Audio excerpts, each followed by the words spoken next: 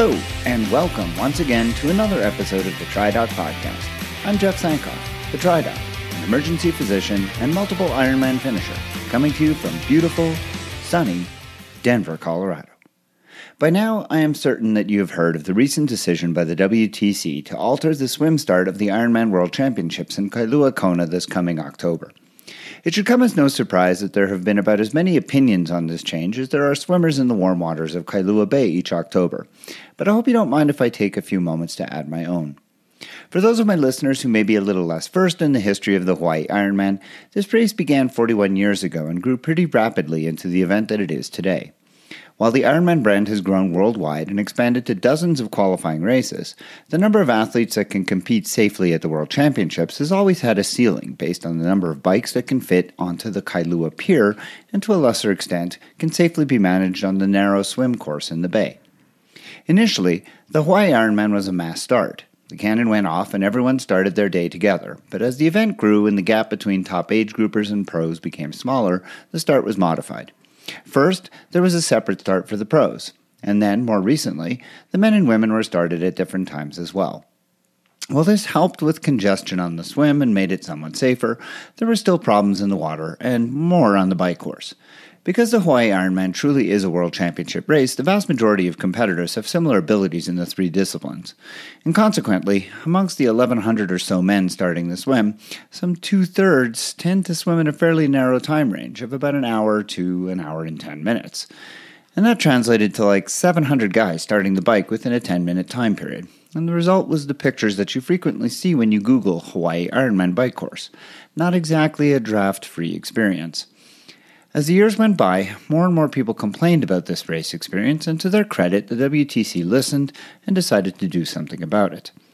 At the risk of angering the purists who feel that the mass start is integral to the Ironman experience, the WTC felt that the integrity of the race, especially on the bike, was more important and that a modification was needed. They could have chosen a self-seated rolling start similar to what is used in most races these days, but instead went to a modified age group wave start, and I, for one, am pretty happy with this decision.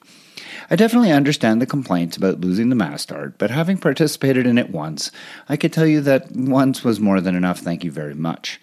I've been in 4 Ironman mass starts, and frankly, they all kinda sucked, but the Kona experience was by far the worst. The behavior of other competitors, as well as the complete inability to escape the crowds, made it one of the worst swim experiences that I have ever had. And should I be fortunate enough to qualify for another World Championship in the future, I will not be sad to not have to experience it again. Since competitors will be starting with all of the other members of their age group, there will be no mystery as to where you are in the race when you pass or are passed by someone else in your age group on the bike or run. This is one of the frustrating things about rolling starts, but even then on balance, I prefer those to mass starts. As to whether or not the modified start will have an impact to drafting or packs on the bike, I can't really say, but it certainly can't make it worse. And as I have said for quite some time, some of that has to fall on us, the competitors. At the end of the day, each of us makes a decision about drafting or riding in a pack. If enough of us decide to ride cleanly, then the drafting and packs will simply disappear. The modification of the start can only make this more likely to happen. On the show today, Craig Smith is the owner and lead physiotherapist at the Smith Performance Center in Tucson, Arizona. He and another therapist, Nate Corsi, joined me to talk about movement analysis, strength and muscle inhibition in the workplace, as well as a novel approach to dealing with exercise-induced muscle cramps. The triathlete routard finally gets to the volunteer state to discuss and review the Ironman and 70.3 races in Chattanooga, Tennessee. These races are popular for a reason. My guest and I aim to give you the lowdown on the city, the courses, and all that you need to know if you are signed up for or are considering signing up for one of these events.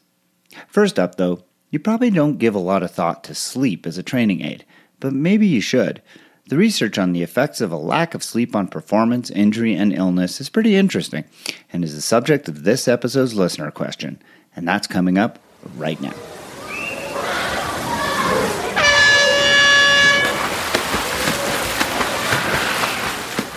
Now, this first segment might strike you as a bit of a yawner, but trust me when I say that it is anything but, and that far from being a somnambulist in approaching this subject matter, I'm taking it very seriously.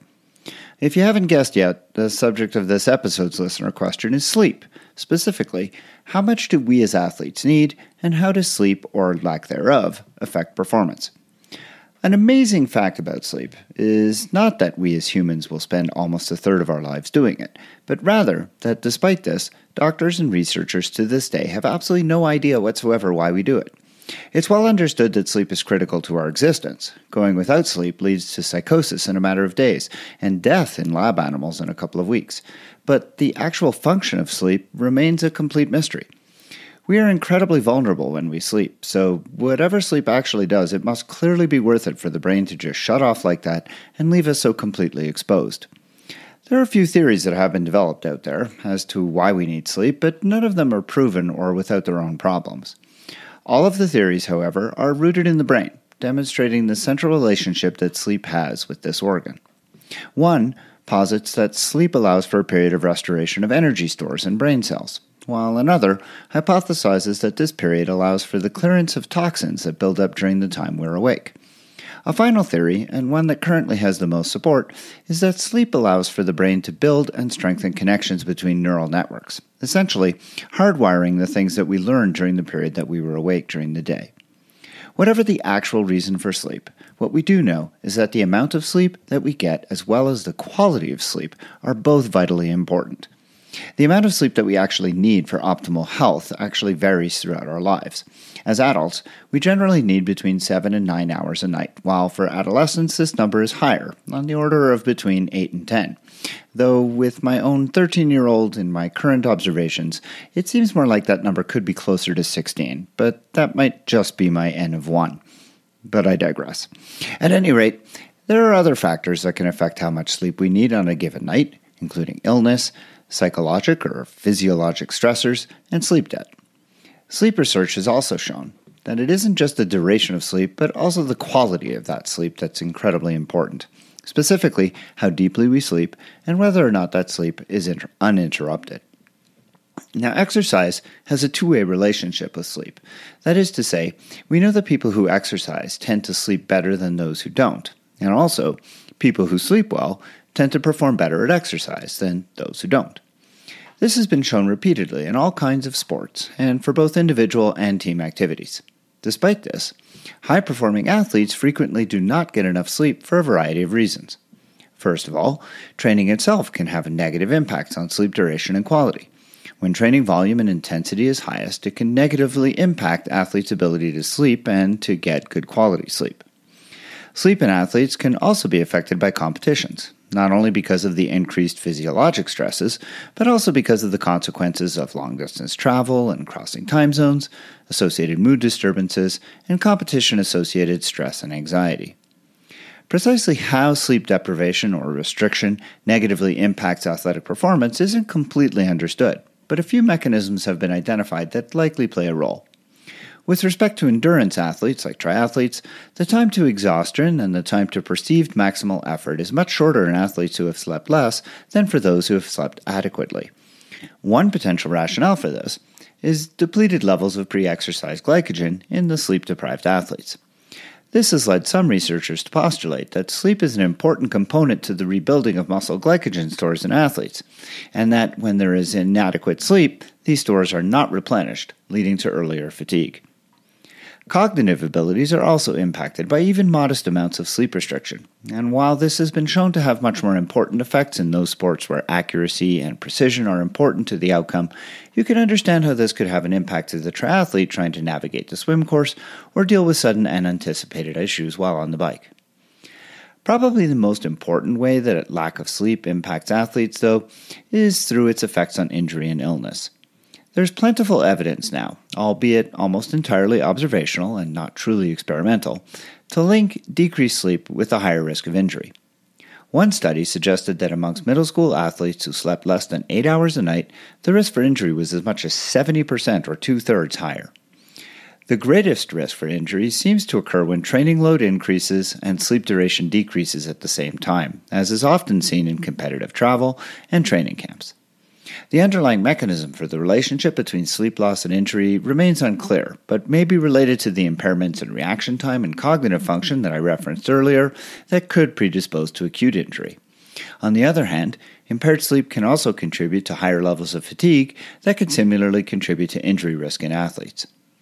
With respect to illness, decreased sleep has been shown to suppress the immune system and increases susceptibility to upper respiratory infections in particular. So what can athletes do to try and improve the amount and quality of sleep that they get in order to improve their performance and decrease the likelihood of injury and illness? Well, proper sleep hygiene is an important initial step to take, including modifying the sleep environment and as much as possible adhering to a sleeping schedule. Sleeping environments should be comfortable and cool, dark and quiet, and without electronic devices, specifically iPhones or other electronic pads or computers, or other distractions.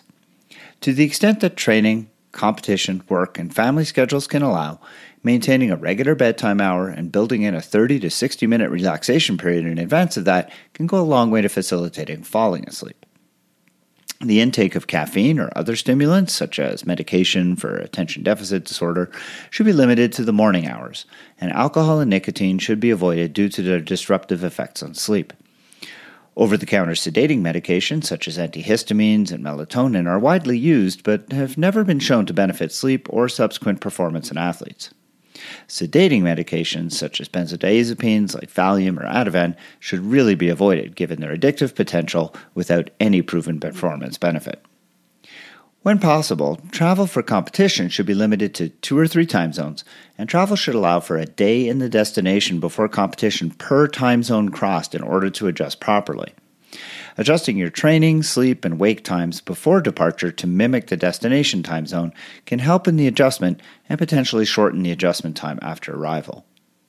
Now, my good friend Kelly is going to be a little bit disheartened, actually probably more than just a little bit disheartened, to hear that the role of daytime naps on performance is very much unclear. One thing that is well known is that naps can have a negative impact on nighttime sleep quality and duration. In order to avoid any possible disruption of nighttime sleep patterns, naps should be short, no more than 30 minutes, and taken early in the day. So as you can see, despite the fact that no one knows exactly why we sleep, we do know that it is of vital importance to athletic performance and likely to mitigate the risk of injury and illness. Do you have a question for me to consider answering on the podcast? Please send it to me at tri_doc@icloud.com.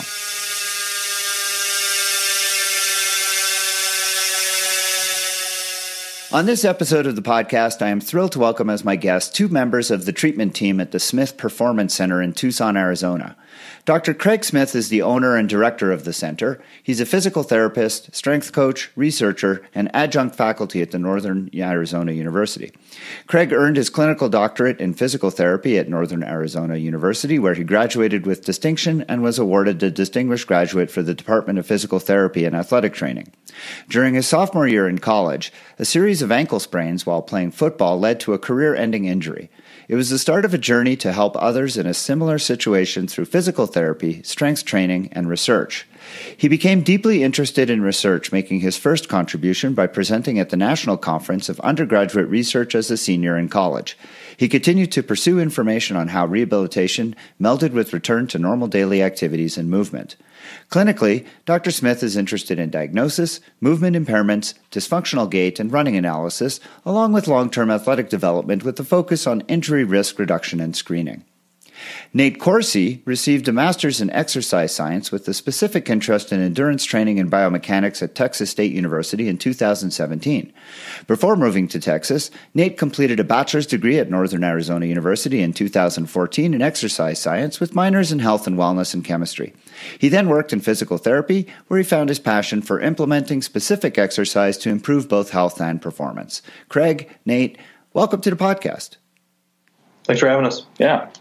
I'm really interested in this notion of movement analysis and strength and how it is that you use that to help athletes improve performance.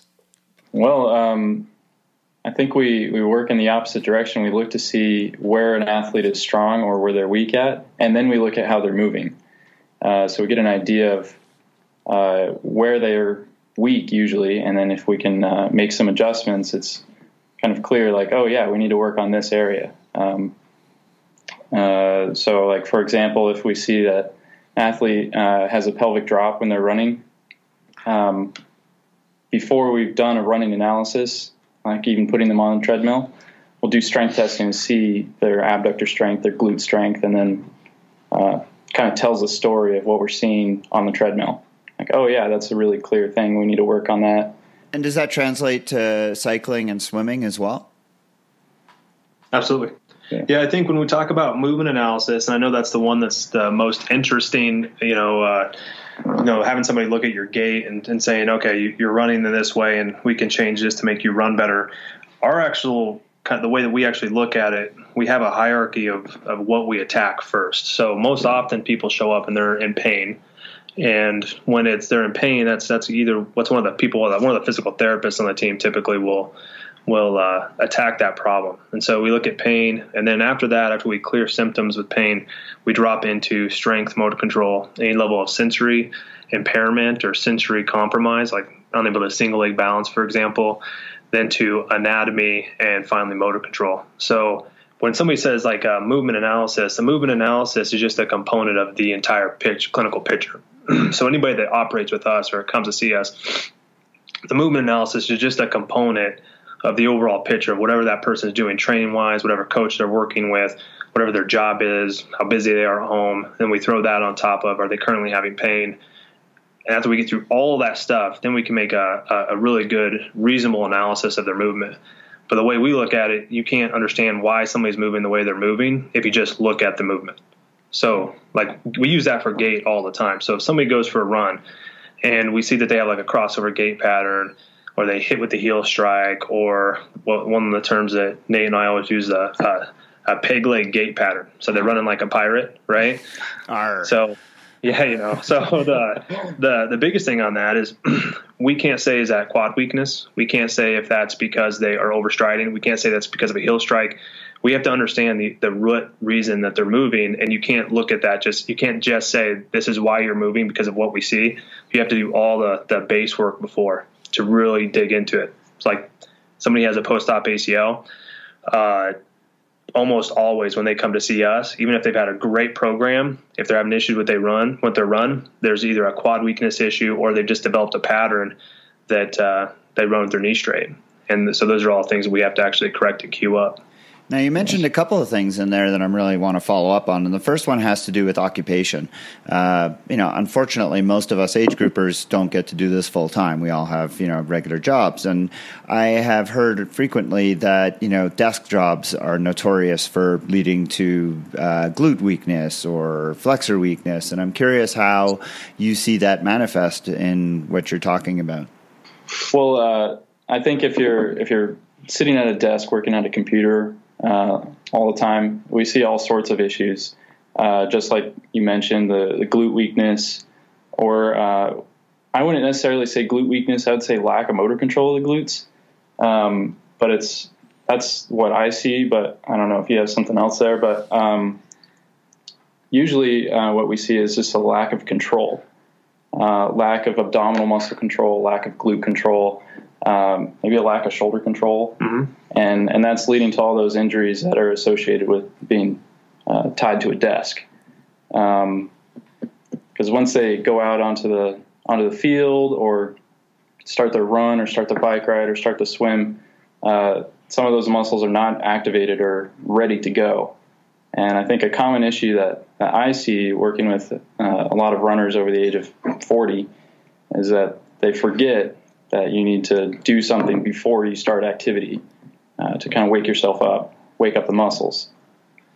So a lot of the issues that I deal with is having a proper warm-up before you begin, because most times I see people just tying up their shoes and starting a run after they worked a 10 or 12-hour day, and usually you're not going to feel good once you start like that.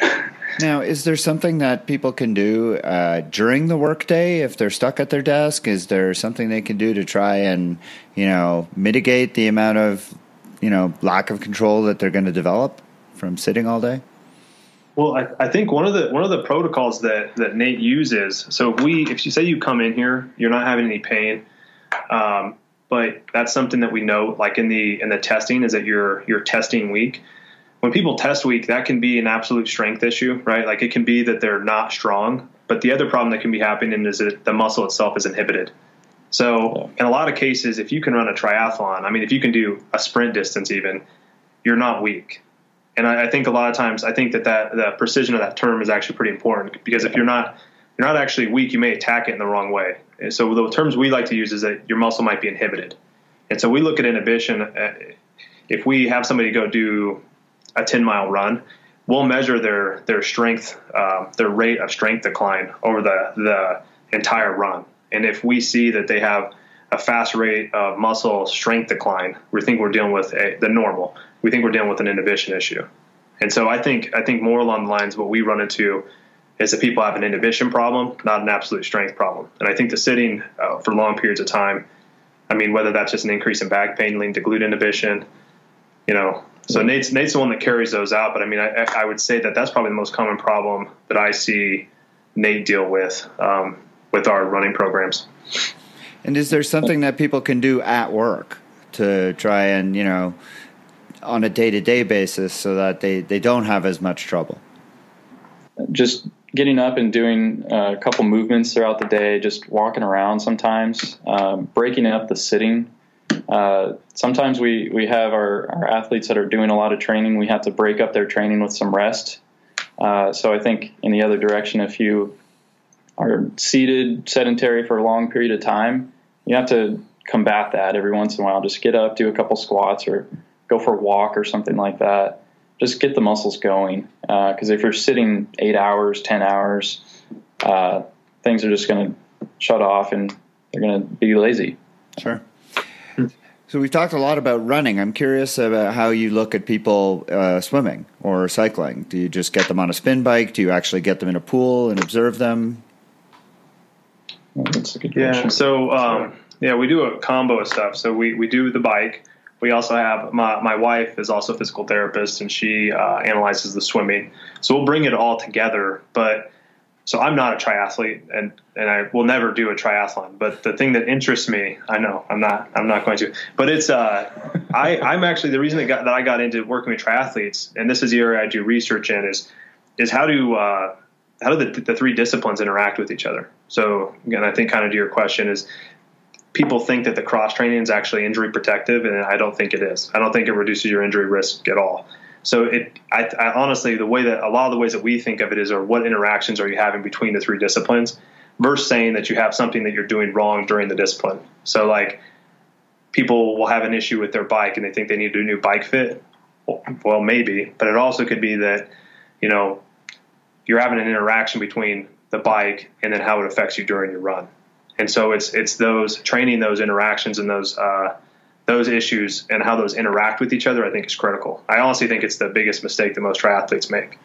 So help me understand that. Let me dive into that a little more, because what you said is true. Most people feel like the idea of doing triathlon not so much protects them from injury, but at least if they have an injury that prohibits them from running, they could at least still swim, they can still bike. But based on what you're saying, if there's an interaction between, say, the bike and the run, then if they get a running injury, continuing to bike might actually prevent them from healing up that run injury. So what are these kinds of interactions? Can you give me an example, a concrete example of one of these interactions?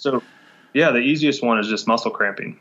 So exercise-associated muscle cramping. A lot of times when we're talking to people, they've had muscle cramping for years. They talk about having it when they go to bed, wakes them up at night. They have it every time they go to run. It feels like their calf is ripping in half. They'll have it after they get done swimming. And so they'll give up running. It's typically the one that they come in and they tell us they can't run anymore because every time they do, they either develop an Achilles tendinopathy or they have cramping that they just can't handle. Well, understanding the interaction. So if you have somebody still swimming, you're putting them into a flutter kick position where they're plantar flexed. That's going to increase the activation of your muscle spindle. It's going to decrease the activation of your Golgi tendon organ. And the Golgi tendon organ operates to inhibit the muscle. So that's like the most basic one is if you have somebody keep swimming, keep having them use fins, and they're having issues with running, with calf cramping and Achilles tendinopathies, you're only going to drive the problem to become worse and worse and worse. And then taking time off with running, you're not actually helping it. Okay. Now you mentioned the golden word, cramping. So I really want to dive a little bit more into that. Cramping, as you know, the bane of existence for many, many people, myself included. I've done a ton of research on this. It seems to be, no real one thing. The most pervasive and, I guess, convincing research these days seems to be around neuromuscular miscommunication, shall we say, or misfiring.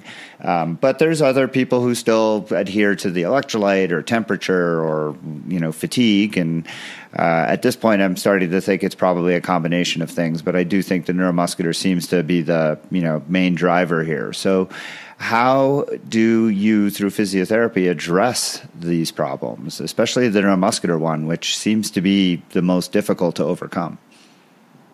Well, can I ask you what cramping you're having that you've dealt with? Sure. For me, it's hamstrings all the time. Okay. And when does it cramp? Hot days, late in the run.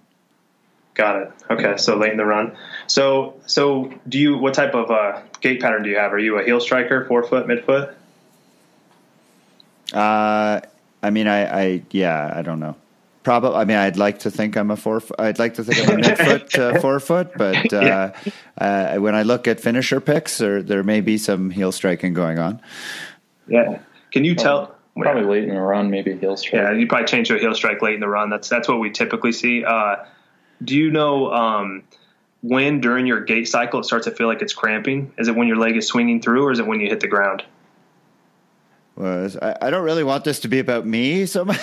Well, I think you can use it as a pretty easy way for us to talk about like how you're thinking about it. I will. It'll tend to be on hills, either up or down. Okay. And as soon as the quad goes, I will try to straighten it out. As soon as the hamstring goes, I will straighten it out, and the quad will go. So, and then I'm standing there immobilized because both the hamstring and the quad on the same leg are cramping. Yeah. So like our immediate thought with that is we would typically push you right into it and then figure out what, when, and how it's happening. So we would actually cause you to cramp like that. Yeah. So I'm glad that you're probably like, I'm glad I'm in Denver, not in Tucson. I don't want to experience that. But that's a perfect example. So you think about muscle cramping, exercise associated muscle cramping. The first thing is that it's typically a muscle that crosses two joints, and it's typically a local response. You're not having it systemically, so that's why we're not thinking electrolytes or dehydration. The best studies that I've seen have been done on this by Schwellnus have really given no evidence for either of those two being a component of it. And even your own example, that to me sounds like we would want to see which thing is getting overloaded. I'd also like to see what your hamstring strength is, and then I'd look at your synergistic muscles and see what they are, so like your glute max. And then we basically test it out and see what we could do at the point in time when you're going to have a cramp, and also see what your muscle profile is, so what you can actually produce strength-wise. But that's a perfect example of it's getting overloaded, but you've also changed probably the muscle spindle activation. You're not getting any level of Golgi tendon organ inhibition response through that muscle. And you're fatigued. So I definitely think fatigue is a component of it, but that's a perfect example of it's getting overloaded. Your synergistic muscles are probably not operating appropriately, and your hamstring freaks out. It sounds as if the approach is not so much to make the cramping stop, because it sounds like there really isn't a great way to do that, but instead it's to try and come up with ways to prevent the cramping from starting in the first place by helping strengthen the muscles in the area so that the muscle being loaded is not being loaded as much. And this is really what Nate does. So Nate basically finds your breaking point like that, and that's where he corrects that. I mean, so tell him about the inhibition protocol that you do, like the hamstring stuff. For example, we had a guy that he would cramp up about, was that like 5 miles in or 6 miles in? Mm-hmm. So we had him run, and every 2 miles we checked his strength, and just checking to see like where it's decaying. So what we saw was, let's say for example, his hamstring was getting super weak, just decaying really quickly, and everything else was staying about the same or decaying at more of a normal rate. One of the other muscles would cramp because it's being worked too hard. So what we would do is, let's try this out. Let's do some hamstring exercise before So like a mile and a half in, stop and do this hamstring work. And let's repeat it. So every mile and a half for 10 miles, stop and do this exercise. And let's just get through it. And so what we would see is just a decrease in their symptoms of the cramping. And then what we would do is we'd train it and say, okay, so now next week, let's try, instead of 5 times during the run, let's do 4 times during the run, 3 times during the run, so forth, and just cut down on the amount of times that we're doing that exercise, because we're retraining the brain how to communicate to that muscle. Just keep that muscle on, keep it going. And then eventually they get off of it. But I still encourage a lengthy warm-up beforehand. Usually I've had to swim and bike beforehand. So, yeah. Have you found success with these programs? Like, do people actually stop cramping? Yeah, absolutely. We've seen a couple cases where it's been completely alleviated. So, yeah, I would say I don't think that we have issues with cramping. Truthfully, I honestly, so I feel like physical therapy wise, where we have the issue is that people miss out on having like an exercise physiologist like Nate who can help them the rest of the way through the program. So I think a lot of times with physical therapy, we have to, our help with them ends, and then they return back to the program they had before, and it just all pops back up. But like the hamstring, when your hamstring is irritated, you have to inhibit it to a certain extent if it's becoming overactive, and then you target that muscle right at the point of time that you have the issue. So I don't know the numbers, but yeah, we've had a lot of people have success with hamstring and calf. Those are definitely by far the two most common. So for us, it's calf is the most common, followed closely by hamstring, and then the last one's quad. That's really great stuff. Well, Craig Smith and Nate Corsi both joined me today from the Smith Performance Center in Tucson, Arizona. Thank you so much, Craig and Nate, for a really fascinating conversation. Yeah, thanks for your time. Thank you.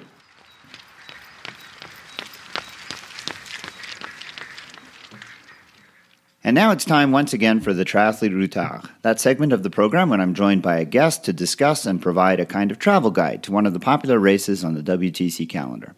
On this episode, I'm going to be talking about the 70.3 and Ironman races in Chattanooga, Tennessee, fondly referred to as IM2.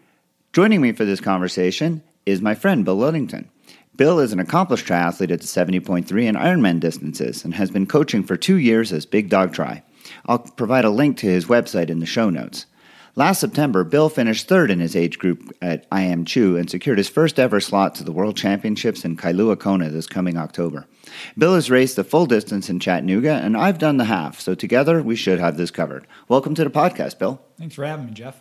So we always begin with a discussion about whether or not these races sign up, whether or not you should sign up quickly. Do these races sell out fast? I can speak to the half. I know that the half tends not to sell out all that quickly. I know there were slots available even about 6 weeks out from the race this year. What about the full? It doesn't sell out quite as fast. The only thing that you want to be aware of is the tier pricing. Right, and that's something that Ironman has introduced in the last couple of Yes. years. Do you know how deep into the tiers that they got during the sign-up period? Do not. I probably could have looked, and I don't recall. But that's always kind of one of the factors is, depending on, it's nice to wait in case of injury or just lack of motivation, but then you're going to pay for it. Right. Procrastination always costs you. Right, exactly. And of course, Ironman does have the deferment plans now, and there is the payment plan. So less of an excuse to put things off, but still, yeah, there is that to consider. How about travel? Chattanooga, not a big city by all means, but I know when I flew there, flight choices were reasonable. You can fly into Chattanooga itself, or you can fly into Atlanta, or even, I believe, into Memphis, and then rent a car from either of those places. How did you get there? Yes, we flew into Atlanta and drove about 2 hours. Okay. And then, fortunately, we had a bike transport take our bikes, so it made it a little easier on the cost of a small car compared to an SUV. Right. So, and convenience, and there's either way you have to fly in. It's about the same either way. Right. Atlanta seemed to have cheaper rentals. And I flew directly into Chattanooga just because I don't like to fly and drive. The flights were, I think, a little bit more to do it that way, and you had a little less options because there aren't as many flights going in there. But it's a small airport, really easy to navigate. And like you, I use Tri-Bike Transport as well because of the lack of needing to carry the bike on the plane and not needing to deal with it once you got there. All right. Where did you stay? So we did a VRBO. Okay. Yeah, which worked out, but didn't work out at first. Like the first 2 places we booked got canceled. And we don't know if some people don't know and then figure it out later that they can increase the prices. We had a perfect place right on the run course. Sure enough, 4 months later, I think she claimed she was selling it, but yanked it. And then it got a little tougher to find places because now you're a little bit more behind the 8 ball because other people have already taken a lot of the prime spots. But other than that, it's, I think, ideal because you can cook. So we're not big fans of staying at hotels because I kind of like to be able to control my meals a bit more. Yeah. Yeah. And I remember when I looked for VRBO myself, I remember it was a little bit challenging, mostly because there didn't seem to be quite as many places available. I remember when you went for Worlds, when Worlds was in Chattanooga, you stayed a little bit out of town in a bigger place, right? Yes. And we were probably 15 minutes, 20. It wasn't ideal. We still had a big house in Chattanooga, and we were probably 5 minutes or so drive to so again, not ideal. Like if you stayed at the hotel right down there, you didn't have to drive as much. Yeah. So we always had to kind of drive and find a place to park, which is, not best case scenario, but for the convenience of having our own place. Yeah, I was going to take it. Yeah, and I have stayed in hotels. I've been to the race twice, so once for the half Ironman and then once for the World Championships, and I stayed at different hotels. And there's not a ton of hotels close to the site, so I ended up staying probably about anywhere from 3/4 of a mile to a mile and a half away. And that translates into a reasonable walk. And I know when I was there for Worlds, I forgot something in my room and had to go all the way back. And so that was kind of painful. But yeah, stupidity. Paid the price for that. It's not for lodging. It's something if you are planning on going, that's the kind of thing you probably want to get on early so that you can get as close to transition as possible and not have to deal with, the long commute because there isn't as much choice as in a lot of other cities. How far in advance of the Ironman did you get into town? We flew in Thursday morning. Okay. Which is, I think, Wednesday night would be ideal. Thursday at the latest for us. Okay. That's because if you have any complications, you lose the whole day. Right. Which creates some stress. Yeah. But with work and if I did it for a living, I definitely would go on Wednesday, right? Yeah. And had all the options. But fortunately, we took a fairly early flight and everything worked out. We were there and we had everything planned out, right? Like as soon as we got into town, we knew exactly what we were going to do first and kind of knocked out everything on the list. And it makes it a bit, we didn't run into any time crunches. Right. Don't play by ear. Like that's just not a good idea if you're, again, it just creates too much stress. And especially there was 6 of us. We can't have everyone wanting to do it their way, so it makes it easier to maybe give some people some tasks. Some people want grocery shopping, this and that. And yeah. And I know for the half Ironman, I think I got in similarly, or probably Thursday, possibly as late as Friday, but I'm pretty sure I got in on Thursday. I wasn't terribly impressed with the area. I don't know that there's any reason to get there earlier. I don't know that there's anything really to do or see. Did you guys do any sightseeing or visit anything that was worthwhile? No, not before. After we went to some caves, but we both encountered trouble with travel. And to lose the whole day, and it really screws things up. As far as stress-wise, I like to have 2 full days of just being able to get all my training in and things organized and checked in. And trying to check in like on Saturday or Friday is a nightmare. Yeah, and when you think of like Chattanooga itself in terms of like as a family destination, I honestly, the aquarium was downtown. I didn't visit it, but it seems like an attraction. But was there anything else really that you had heard was worthwhile? We did not. No, neither had I. Kind of played it by ear and went to the caves and stuff after. Yeah. But before, downtown's kind of cute. Yeah. It's not a bad. I'd spend half a day walking around a little bit and seeing everything. But as far as attractions, I've been there several times now and never been in the aquarium. Right. Yeah.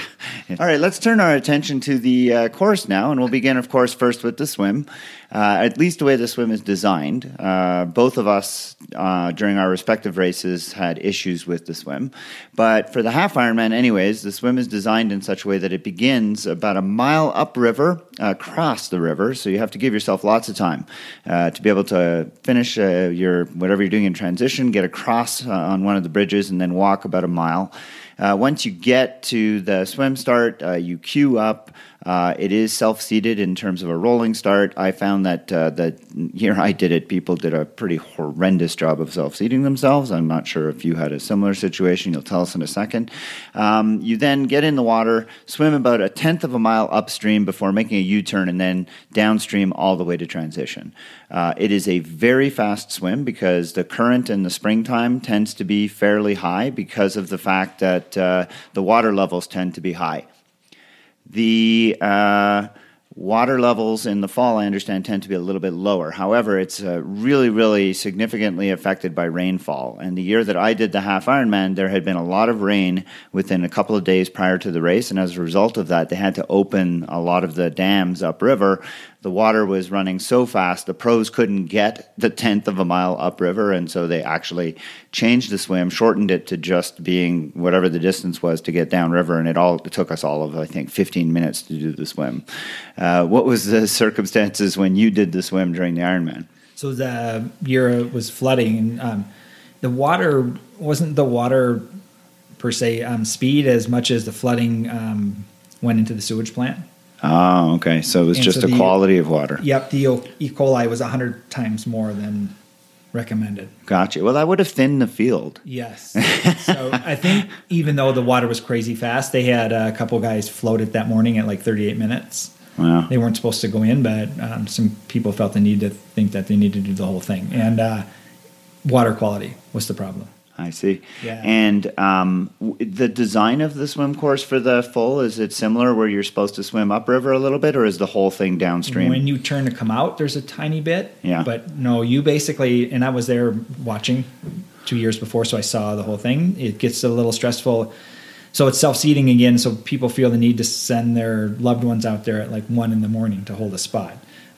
It literally lines up down the sidewalk for, I bet, a mile. It looks, wow. It's really freaky if you get there a little later in the day thinking it's going to take forever. Man, they push you into the water. Like, I think the one thing when you get there, not to panic, like even if you're towards the back, you're going to get in the water plenty fast. I mean, people think they need to get up front if they're slower because it gives them more time for cutoffs. Yeah. And so self-seating doesn't really work because people think they need more time, and that's not really how it works. And it's amazing to me. Ironman has gone out of their way to make the swim more pleasant for everybody, to thin out the bike course.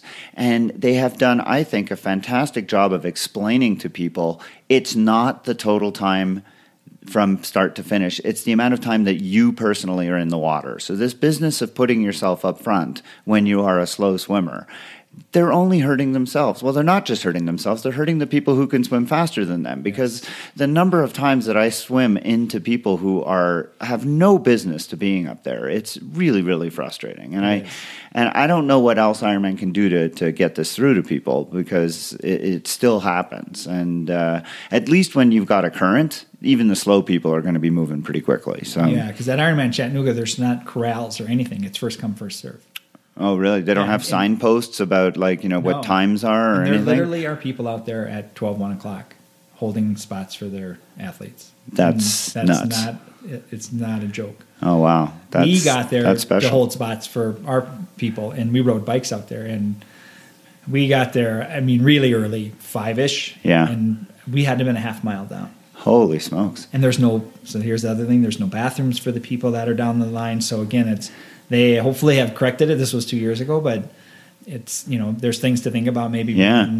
Things. Yeah. When I did the half, there were porta potties there. But not a lot. Literally is almost a mile long. Yeah. All the way down the sidewalk. So. Wow. Okay.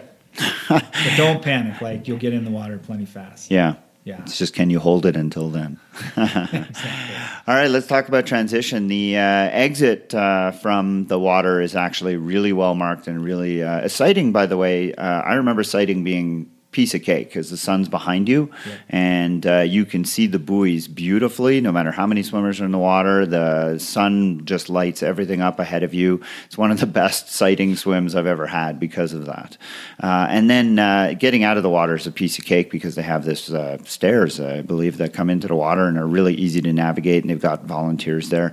Transition for the half Ironman was very, very simple. It was just a matter of getting out of the water. To transition into the bike was piece of cake, and then it was a matter of going in one end, getting your bike, and then going out the other end and onto the bike course. Fairly similar for the run? Yes. Yeah. Okay, so let's talk about the bike. It is a single loop for the bike, for the half Ironman. I believe the Ironman is 2 loops? Yep. Okay, so are they similar courses?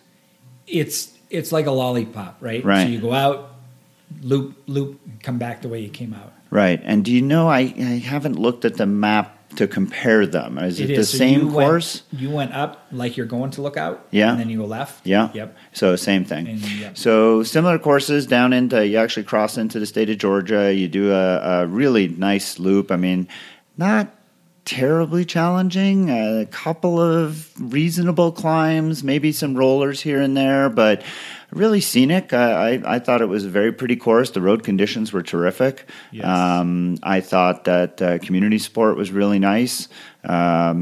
Coming through Chickamauga is very nice. And then, the one place actually that the road conditions were horrible was in Chattanooga itself, where you had to be really careful. Is that first sort of 5 or 6 miles coming out, and then when you're going back in, you have to cross some train tracks, and there was some sharper curves where the roads weren't terribly great, but really nothing to write home about. 8 stations for the half were very well placed. I assume for the Ironman they were as well. Yeah. And again, you climb out. So you know that the last 10 miles are all downhill. So you go out. The bike course is long, 116 miles, so it compensates for the faster swim. A lot of the rollers, you could carry the speed, so it's a lot different than Wisconsin or Louisville, where there's really no steep pitches. There's 2, they say, significant climbs, which are not. They're really a piece. Oh yeah, no, they're pretty really mild. Yeah, they're pretty when it mild. comes to talking about climbs. Yeah. So the nice thing, those rollers, they roll. They actually roll. Yeah. So you're carrying speed almost to the top of every one. Okay. It's really a pleasant bike course. So far, it was now really in May it can be hot. May, the bike course can be hot in May. It can be humid, and that can make for some pretty unpleasantness. But because it's a shorter course, it's not as big of a problem. I know that in September the weather tends to be a little more temperate, although it can be hot then as well, can't it? Yeah, it was about 90.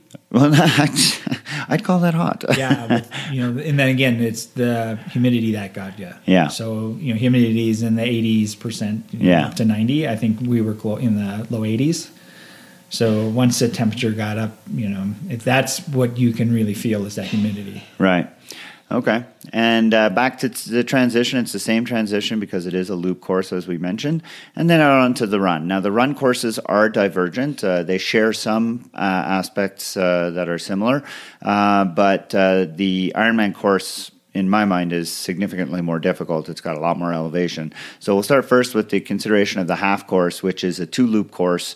It runs basically adjacent to the river along a highway for a little bit, and then it sort of dips down to the river proper and runs along a boardwalk before doubling back, crossing over the river on one of the bridges, and then running across the river on the other side before coming back on one of the bridges and then starting all over again. I think it's not the easiest run course. Even the half does have a couple of really punchy little steep hills that really can knock the legs out from under you if you're not ready for them. But once you get onto the bridge the second time coming home, it's a really nice feeling, and the finish is downhill, so that's pretty nice.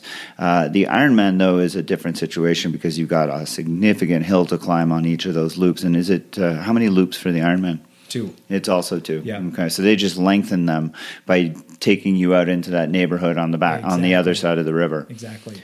And that hill is legitimate because when they did World Championships, the 70.3 World Championships, they modified the half Ironman course to include that hill. Yes. So I got to savor that. That was not fun. Yeah, and there's another one in the back. So the whole time you're in the neighborhood, there's like 3 big climbs then.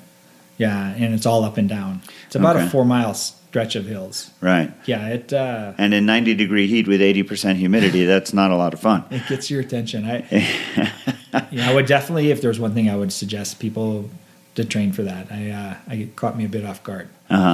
So just for comparison's sake, it's you're running out of transition along the river on uphill when you leave transition. Uphill, that's right, uphill, and then you kind of hit that boardwalk, double back, cross over the river, and now instead of running bridge to bridge, you're actually running into these neighborhoods where you go up this very significant hill, down into the neighborhood, and then up another hill, and then turn around and come back and do it all over again.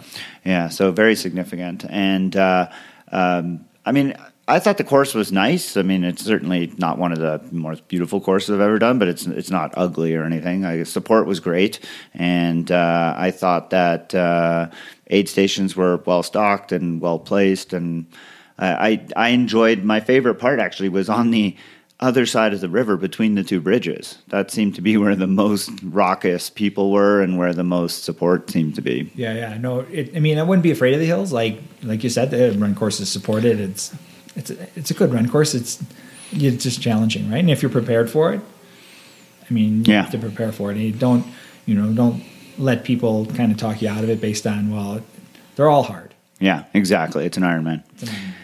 All right. So how about any, take-home points? Is this a race that you would recommend for people? Absolutely. Yeah. Chattanooga is a great place to race. Half full. I mean, I would go back to race in Chattanooga anytime. Just because the city really does a really good job of supporting it. Yeah. I agree for the half. I can't speak to the full, obviously, but for the half, I had considered the full, but for me, that run does not suit my weakness, shall we say. But the bike course is definitely suited to me. So I definitely would consider this race one that is very favorable to do, because the only thing is the weather. So it's, you have to consider the fact that it's likely going to be hot. It's likely going to be humid. And if you're somebody who doesn't do well with that kind of thing, just keep that in mind. There are other options at the same time of year. But still, it's a nice little place to do a race, and it's a fun one. I enjoyed it as well. And all the little Debbie snack cakes you can eat. That's right. the title sponsor. That's right. That's what you like to eat after a race. That's right. Bill Ludington is a friend of mine. He's also the head coach of Big Dog Tri, and I'll have a link to that in the show notes. He finished 3rd at IM2 last year and got his first ever slot to the World Championships in Kailua Kona, where he will be this October on the start line. Bill, thanks so much for joining me and talking about Ironman Chattanooga and the Chattanooga 70.3 races today on the TriDoc podcast. Thanks, Jeff.